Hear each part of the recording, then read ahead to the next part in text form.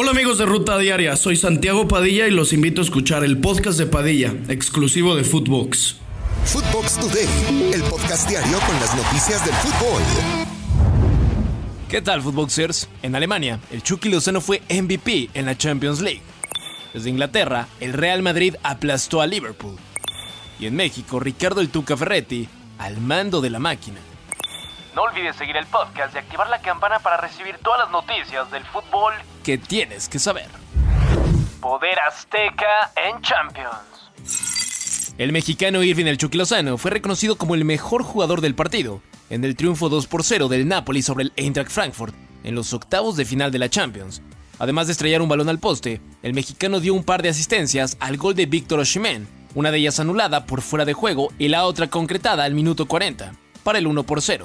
El segundo tanto azzurri fue de Giovanni Di Lorenzo al minuto 65. Esto fue lo que dijo el ex de Pachuca al ser nombrado MVP. No, muy contento, muy feliz de la oportunidad que me da el míster de jugar. Siempre trato de dar el 100% y bueno, gracias a Dios hicimos las cosas bien todo el equipo y bueno, el resultado es muy positivo. No me ha tocado conocerlo, creo que tratan de crear las cosas, ojalá que esto sea positivo. Goleada merengue.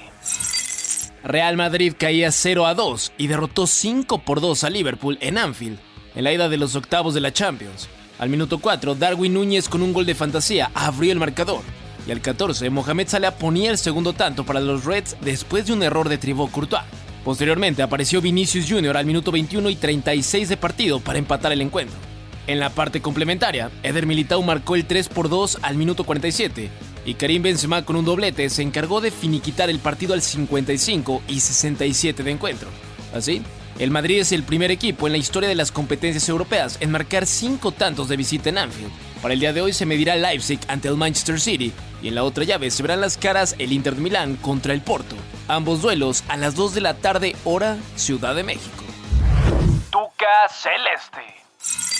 De acuerdo con diversos medios mexicanos, Ricardo el Tuca Ferretti sería el elegido para ser el nuevo director técnico de Cruz Azul. Se espera que estos días asista a firmar su contrato y esté como espectador en el duelo pendiente de esta noche en donde la máquina enfrentará a Atlas en el Estadio Azteca. Tuca llegará con Memo Vázquez y el anuncio se concretará el día jueves para debutar en casa el día sábado ante Juárez.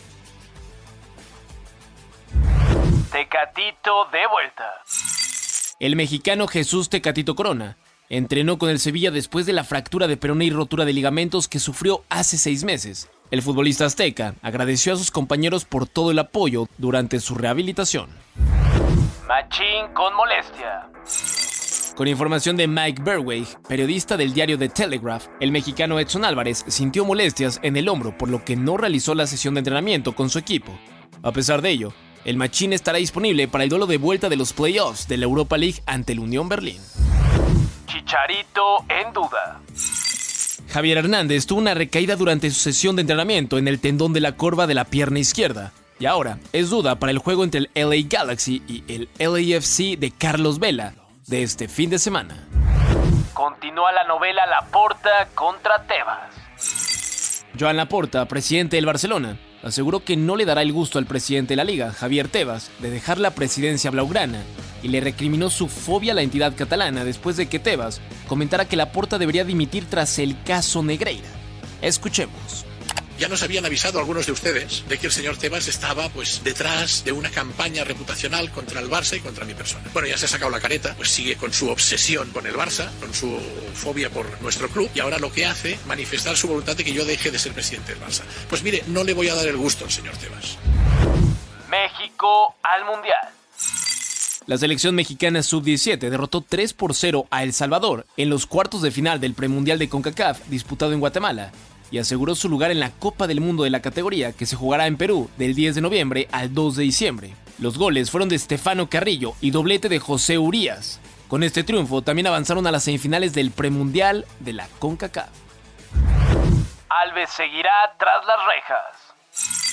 La Corte Española determinó que el brasileño exjugador de Pumas, Dani Alves, siga en prisión preventiva y sin derecho a fianza. Todo esto hasta que se determine una fecha para el juicio, la cual podría tardar algunos meses. Esto fue Footbox Today.